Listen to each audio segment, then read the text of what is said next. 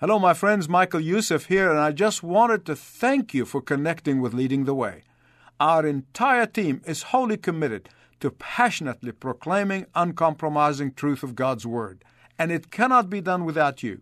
Learn more about what God has charged us to do around the world by clicking around ltw.org. That's ltw.org. Thank you, and may God richly bless you as you seek to serve Him.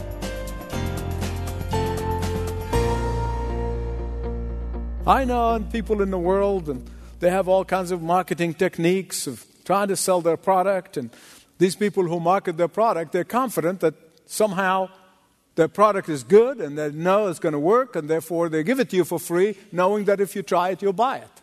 But isn't always the case. I even read about a little boy whose mother was trying to give him some castor oil, and she was trying to do all the selling that she could to get him to take that castor oil. And to show you how many years ago that was, I don't use castor oil anymore. And the boy just, closes his mouth. He ain't going to buy. He's not buying. And finally his mother said to him, said, Wilbur, if you say to yourself, it tastes good, it tastes good, it tastes good, then you're going to take it very easily. Little Wilbur was too clever for his mom, and he thought about it and had a moment of inspiration. He said, no, Mom, I have a better idea. I just say to myself, I've already taken it, I've already taken it, I've already taken it. No one have to take it.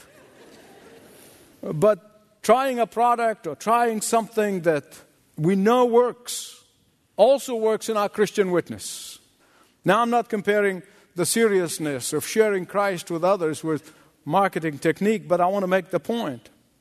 Because we know that Jesus is the truth, the whole truth, and nothing but the truth. Therefore, we are confident.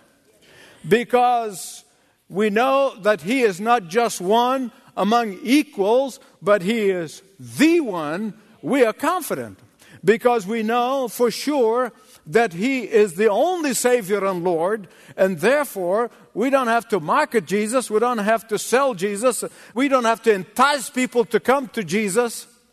We don't even have to use smoke and mirrors, some people do. We don't try to ram Him down some people's throats like other religions do. There's some other religions where, because they're not confident about their religious system, they manipulate, they do all sorts of things, and including killing you if you don't convert to their religious system. But we don't do that because we have confidence, not only that He is the only Lord and Savior, but we have confidence that He's the only one who can convert a soul. He's the only one who can do that. We can never convert anybody. We can only introduce people to Jesus and Jesus to people. Our job is like that some of those dear people standing there at the supermarket telling you to taste it. Taste. Offer a taste. Experience Him for yourself. Our task is so simple. It is like that of Philip. Come and see. Can you say that with me? Come and see. That's it. And sometimes when you share Christ with a person, the ripple effect goes on and on and on and on, and you really will never understand the complete results and the full fruit of it until you go to heaven. Our task is to just tell a person, come and see. Are you searching for the truth? Come and see. Are your conscience so burdened with guilt and sin? Come and see. Is your heart bound with grief? Come and see. Have you tried everything else and have failed? Come and see. Are you uncertain? If you die today, you will be in heaven for sure. Come and see. If you have no peace or contentment in your life, come and see. Come to the only one that I know who could heal my broken heart. Come to the only one that I know who could have forgiven me all of my sins. Come to the only one I know who could remove all of my guilt and shame. Come to the only one that I know who could give me peace and joy even in the tough times, in the dark times of life. Come to the only one that I know who could assure me of eternal life with Him in heaven. Come to the only one that I know who could make my life purposeful and meaningful and joyful. And He can do the same for you. You see, no coercion, no arm twisting, no manipulation. Why should we? Why should we? We want nothing in return. We got nothing to sell for our benefit. We are compelled by love. We are propelled by desire to see people eternally saved. We have one desire, and that is have others come and discover what we have discovered, the greatest treasure of all. And for that, you don't have to be verbal. You don't have to be verbose. You don't have to be articulate. You don't have to be outgoing. You don't have to be extrovert. You don't have to be a scholar. All you have to say is what? And the Bible tells us about such a man. He was a quiet man. He was a shy man. He was an unassuming man. I'm going to show you. He really is the kind of man who would have been easily lost in the shuffle. He's the kind of man who would be easily lost in a crowd. It's not the kind of man that stands out. John chapter 1, as we look at this incredible man. This is the only place where we actually find him in a little bit more detail. Later on, John also tells us more about him. In fact, John is the only one who tells us about Philip. And I'm going to tell you why. Verse 43. The next day, Jesus decided to leave for Galilee. Finding Philip, he said to him, "Follow me." Don't miss the next one. I think most people do. Philip, like Andrew and Peter, those are the two brothers, was from the little town, actually it's a tiny little village, a little fishing village of Bethsaida. Now, before I get to that, notice that it was Jesus who found Philip. Did you get that? Philip did not find Jesus. Jesus found Philip. And my beloved, listen to me. Regardless of the methods by which we come to Christ, regardless of the way each of us come to Christ, regardless of the instrument whom Christ uses to bring us to Himself, in the final analysis, Jesus finds us, not the other way around. Why did John choose to give us that little bits of information? Why did he choose to tell us that Philip is from that tiny little village from which Peter and Andrew came? You see, when Andrew followed Jesus, what did he do? You know what the first thing he did? He went and found his big brother Peter. Big brother Peter. Don't you love Peter? I mean, you just have to love Peter. He's larger than life. You see, Andrew is very shrewd. And he knew that Peter can become useful for the kingdom. I'm convinced that's why he's the patron saint of Scotland. Who else in the Bible can bring few loaves and fishes to Jesus and he can feed 5,000? See? They said, that guy is our man. So he's the patron saint. Andrew was shrewd. He really was. And he knew that Peter can become very useful for the kingdom. I mean, Peter was big mouth, verbose, and he comes to the room, mouth first. He's the kind of guy who kind of gets things done. I mean, he is an important guy, and Peter would be a good person to enlist in the work of Jesus. And he is a shaker and a mover, man. And Andrew knew that about his big brother, and he wanted to bring him to Jesus. So he brought him to Jesus. But this is a tiny little village. Everybody knew everybody. Everybody saw everybody. Philip is from that same town. Why didn't he bring Philip? I told you. Philip is the kind of person who everybody overlooks. He's the one that nobody remembers to bring. That's why Jesus found him. In fact, the only record found about Philip is in John's Gospel. The other Gospel just mentioned him as a disciple of Jesus. But if you read the other Gospels, you're going to have to conclude that Philip was a nobody. In fact, some people read the other Gospel and said, Philip did nothing, didn't do much. Listen to me. In the sight of God, there is no one who is a nobody. Can I get a witness? The fact John deliberately shows us how somebody who can be overlooked by others and yet can be so effective for Jesus Christ. Someone said, actually, Philip is the patron saint of all the shy and quiet and unassuming people. Be that as it may. You may be a person who identifies with Philip. You may be a person who says, man, I am not the kind of person who get things done. I'm a quiet person. I'm behind the scenes person. Let me tell you something. If you identify with Philip, God can use you in a far greater way than you even thought possible. You can be sure of one thing, and that's this. You are important in the sight of Jesus, and He seeks you out. To Jesus, you are not invisible. To Jesus, you are of immense importance. I'm going to show you in a minute how Philip was so important to Jesus. Look at verse 45 of John chapter 1.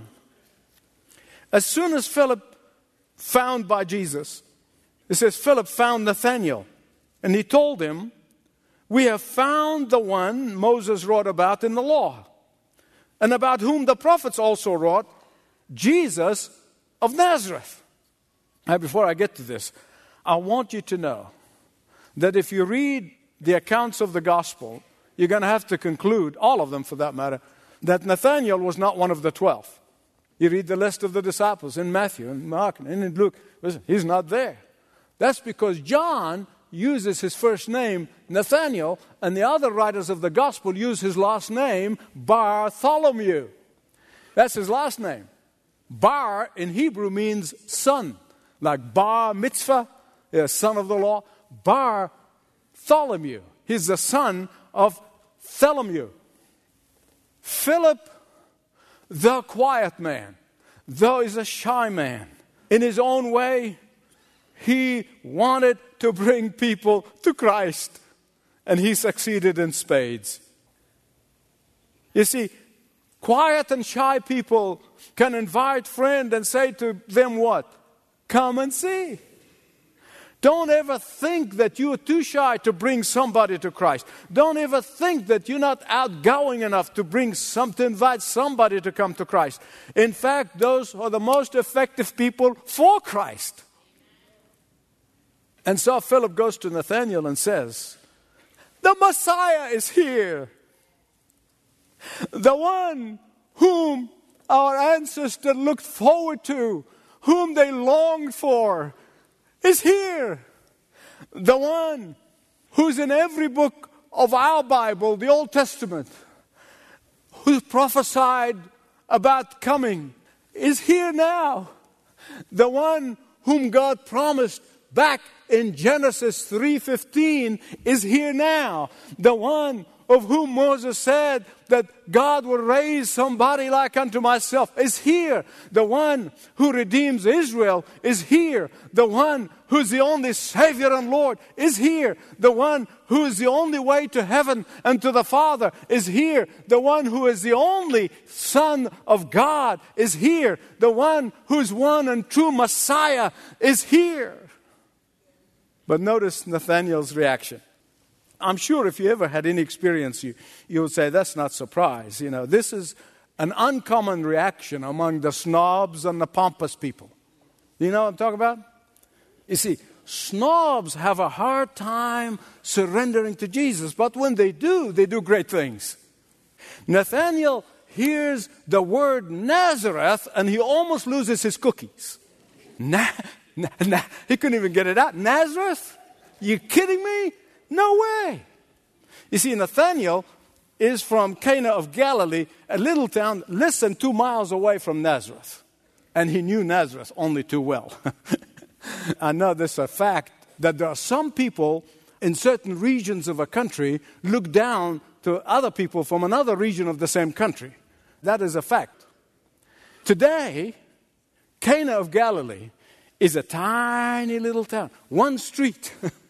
That's all it is. One street. And those of you who travel to Israel, you've seen it. They're all little shops selling icons, and right at the end of the street is a church that's built on the site where Jesus turned water into wine. That's it.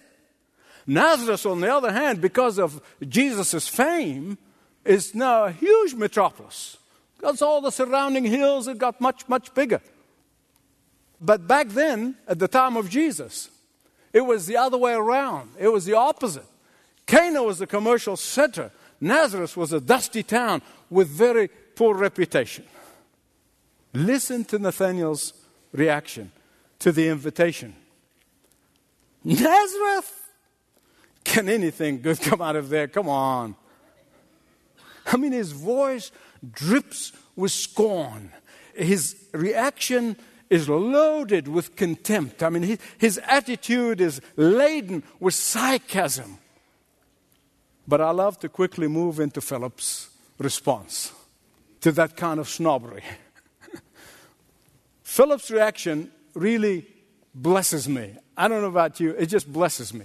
I learn from Philip's reaction. It's a wonderful example, a wonderful model of reaction. I mean, this would have been an opportunity for Philip, man, to sock it to Nathanael. Well, you are ignorant, you don't understand. It didn't the Bible say, and let me tell you the Old Testament, and he would have got into a real humdinger of an argument with him. But he didn't. Isn't that amazing? I mean, this was a temptation for a rebuttal on the part of Philip. But he refused to do that. I love Philip's response. I love it. What was it? That's it. Come and see. Beloved friend, let me tell you something. Heated arguments and prolonged debates with other people often brings very little results. I can win an argument. I know that. But I don't want to win the argument and lose the person. Learn from Philip. Our response must always be like that of Philip. What is it? Come and see. Philip was so confident of the truth. Philip was so assured of the Messiahship of Jesus Christ. Philip was so certain that Jesus is Lord, regardless from where he came from. So he said what? Ultimately, that's all we can do. Really, in the final, that's all we should do. Ultimately, that's all we need to do. Jesus will do the rest. Now, it doesn't mean that we should be prepared and answer questions and so forth. But I'm just saying, in the ultimate analysis, Jesus is the one who does the converting. Jesus is the only one who can see through people into their character. Only Jesus can bring a person into conviction and repentance and faith. Only Jesus can exercise divine omniscience. Only Jesus can see past the outward veneer. Only Jesus can see behind the hard masks. Only Jesus can see beyond their appearances into their desperate need. Only Jesus can read their body language. Only Jesus can understand the inflection in their voices. Only Jesus can read their demeanors and look deep into their hurting eyes. Only Jesus can do that. And that is why our testimony must be very simply what? You see, Jesus saw Nathanael before Philip ever invited him. He saw him. He saw his desperate need. He saw the big veneer he's putting on. He knows that hiding behind all this kind of attitude of I'm bigger than you, I'm better than you, I know more than you do. And he saw all that before Philip ever invited him. You see, when Jesus sees Nathanael, he says, here's a true Israelite. He say, you dummy. Don't you know what? No. They said, here's a true Israelite. He saw that he has zeal for his religion. He's a true Israelite in who there is nothing false. It's amazing to me. I mean, Nathanael at that moment melts like butter. He becomes so bamboozled at Jesus' response. How do you know? Jesus knows everything. Look at verse 48. I saw you while you were still under the fig tree before Philip invited you. Oh my. And Nathanael immediately says, Rabbi, you are the Son of God. You're the Messiah. You're the one we've been waiting for. You're the King of Israel. Now I know you are the Messiah. Now I know that you are the one that have past generations of my ancestors have been waiting for and longing for and didn't have the privilege to see, but I see. And Jesus said, you believe because I told you? Verse 50. You believe because I told you, I saw you under the fig tree. You shall see greater things than that. Nathanael, you're an Israelite. You know your Bible.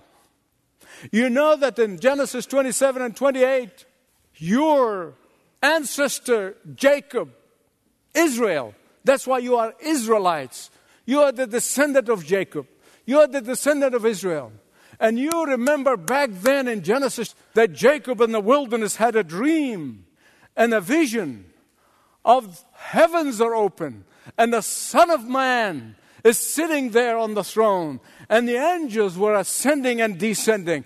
Do you remember that? And Nathanael immediately gets it together. His eyes are open. Nathanael, the one that Jacob saw in the wilderness, was me. Nathanael, I am the one through whom all things were created. I am the one who said, let there be light. And the stars and the sun and the moon sprang into their orbits. I am the one who knew his mama before she bore him. I am the one who appeared to Abraham 2,000 years before my incarnation. I am the one who wrestled with Jacob. I am the one who guided Israel out of Egypt. I am the one who is the commander of the hosts of the Lord, who gave Joshua victory. I am the one who guided David. I am the one for whom David sung his psalms. I am the one who previous generations have longed for and waited for, but did not see, but you do. All we need to say is what? Jesus said to every disciple, follow me. A lot of people use the word, I'm a follower of Jesus Christ. Lots of politicians, I'm a follower of Jesus Christ. What does that mean? You see, to follow Jesus doesn't mean just to admire Jesus. What some people really think is just you try harder to be like Jesus. Well, best of luck. Without God, the Holy Spirit, you can try all you want. You can't make it. Politicians are liars and shambles. I'm a follower of Jesus. Their policy is demonic. I'm a follower of Jesus. Listen to me. When Jesus said to the disciples, follow me, means that you go wherever He takes you and whatever He gives you. Unquestionable obedience. That's what it means. Unquestionably follow Him. And when you do that, He will accomplish whatever He sets to do through you and through me, including preparing the people whom we're going to invite and say, come and see. It is my prayer that even now, and with a prayer on your lips, Lord, help me to bring people and tell them, come and see. Father, we're so grateful. We're so thankful that you, the Lord of all, sent your only Son, for whom and through whom you created the world. The one in whom all of the Godhead bodily dwells, to be born in a dirty little manger, like the worst of us, so that He can redeem all of us. Father, I pray, high or low, strong or weak, today, somebody will give their life to you. And above all, Father, for the rest of the congregation, I pray, help us to purpose in our hearts to make eternal difference in the lives of people. For I pray this in Jesus' name. Amen.